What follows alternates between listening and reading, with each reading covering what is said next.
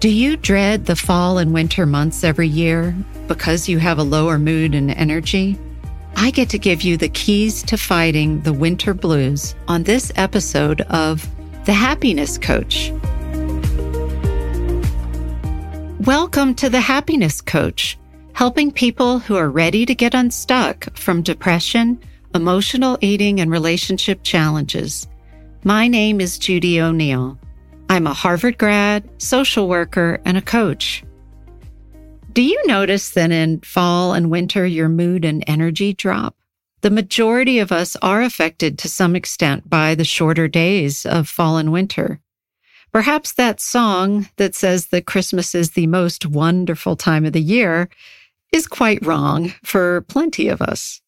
When trying to prevent or address depression, it's crucial that we consider all possible causes. Maybe your low mood has a psychological solution, but sometimes the answer is physical. I had a social work mentor who taught me, always rule out the physical first. It's a very sad thing when someone spends a lot of time going down what I call a distraction path, looking through a psychological lens when the solution is physical, or looking for a physical solution when the solution is actually psychological. If there's a simple physical, practical answer, let's make those changes right now. The goal is for you to feel better as quickly as possible. If you live far from the equator or in a cloudy climate, you might notice some of these symptoms of the winter blues. It's also known as seasonal affective disorder or SAD, S-A-D. So here's the list. Low energy, cravings for carbohydrates or sugar, weight gain, sleeping more, depressed or flat mood, loss of interest or pleasure in activities you normally enjoy, trouble concentrating. The good news is that there are simple steps you can take that prevent the winter blues, protecting your mood and maybe your waistline. The winter blues can actually be sneaky. Often people aren't aware in their sluggish, affected brains that their mood has become compromised. We might go into kind of a coping hibernation mode. I have noticed where I live in Colorado that on cloudy, gloomy winter days, there are at least 3/4 less people out walking. You might think then that therapists and psychiatrists are busiest during the shortest days of winter. But the winter blues is more powerful than that. It's actually not until the days get longer in late February and March that mental health professionals see an increase in clients. During late fall and winter, people seem to be too sluggish to initiate getting help. One winter before I knew about seasonal affective disorder and its treatment, I tried living in Western Oregon. It was a very pretty place, but my mood, it wasn't pretty. I got every winter blues symptom on the list. Soon after returning to sunny Colorado, I was back to myself. My hat is off to people who can live well in cloudy areas.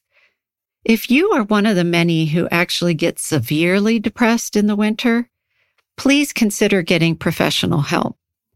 As seasonal affective disorder involves an imbalance of the neurotransmitter serotonin, some people get great relief from an antidepressant. Another approach is replacing the light that's missing in the shorter, cloudier days of fall and winter. So there's two ways to do that.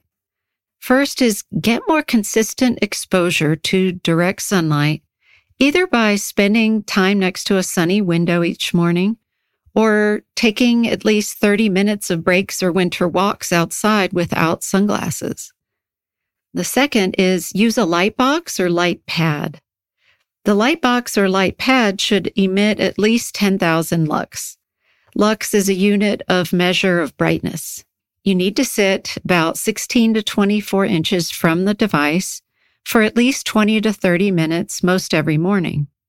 It can be pointed directly towards you or from the side, so you could use the computer or read or relax or eat or make calls.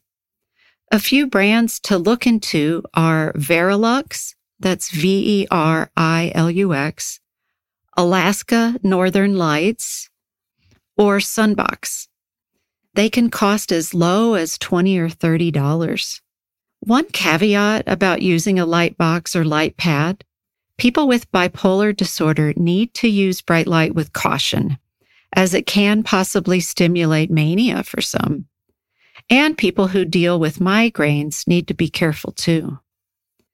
A misguided belief about winter blues is that the solution is full spectrum lighting. The crucial factor is actually the intensity of the light, not its color. So buying full spectrum bulbs can be a distraction more than a solution. Taking these simple steps starting this fall can make a real difference to prevent the winter blues, protecting your quality of life this winter.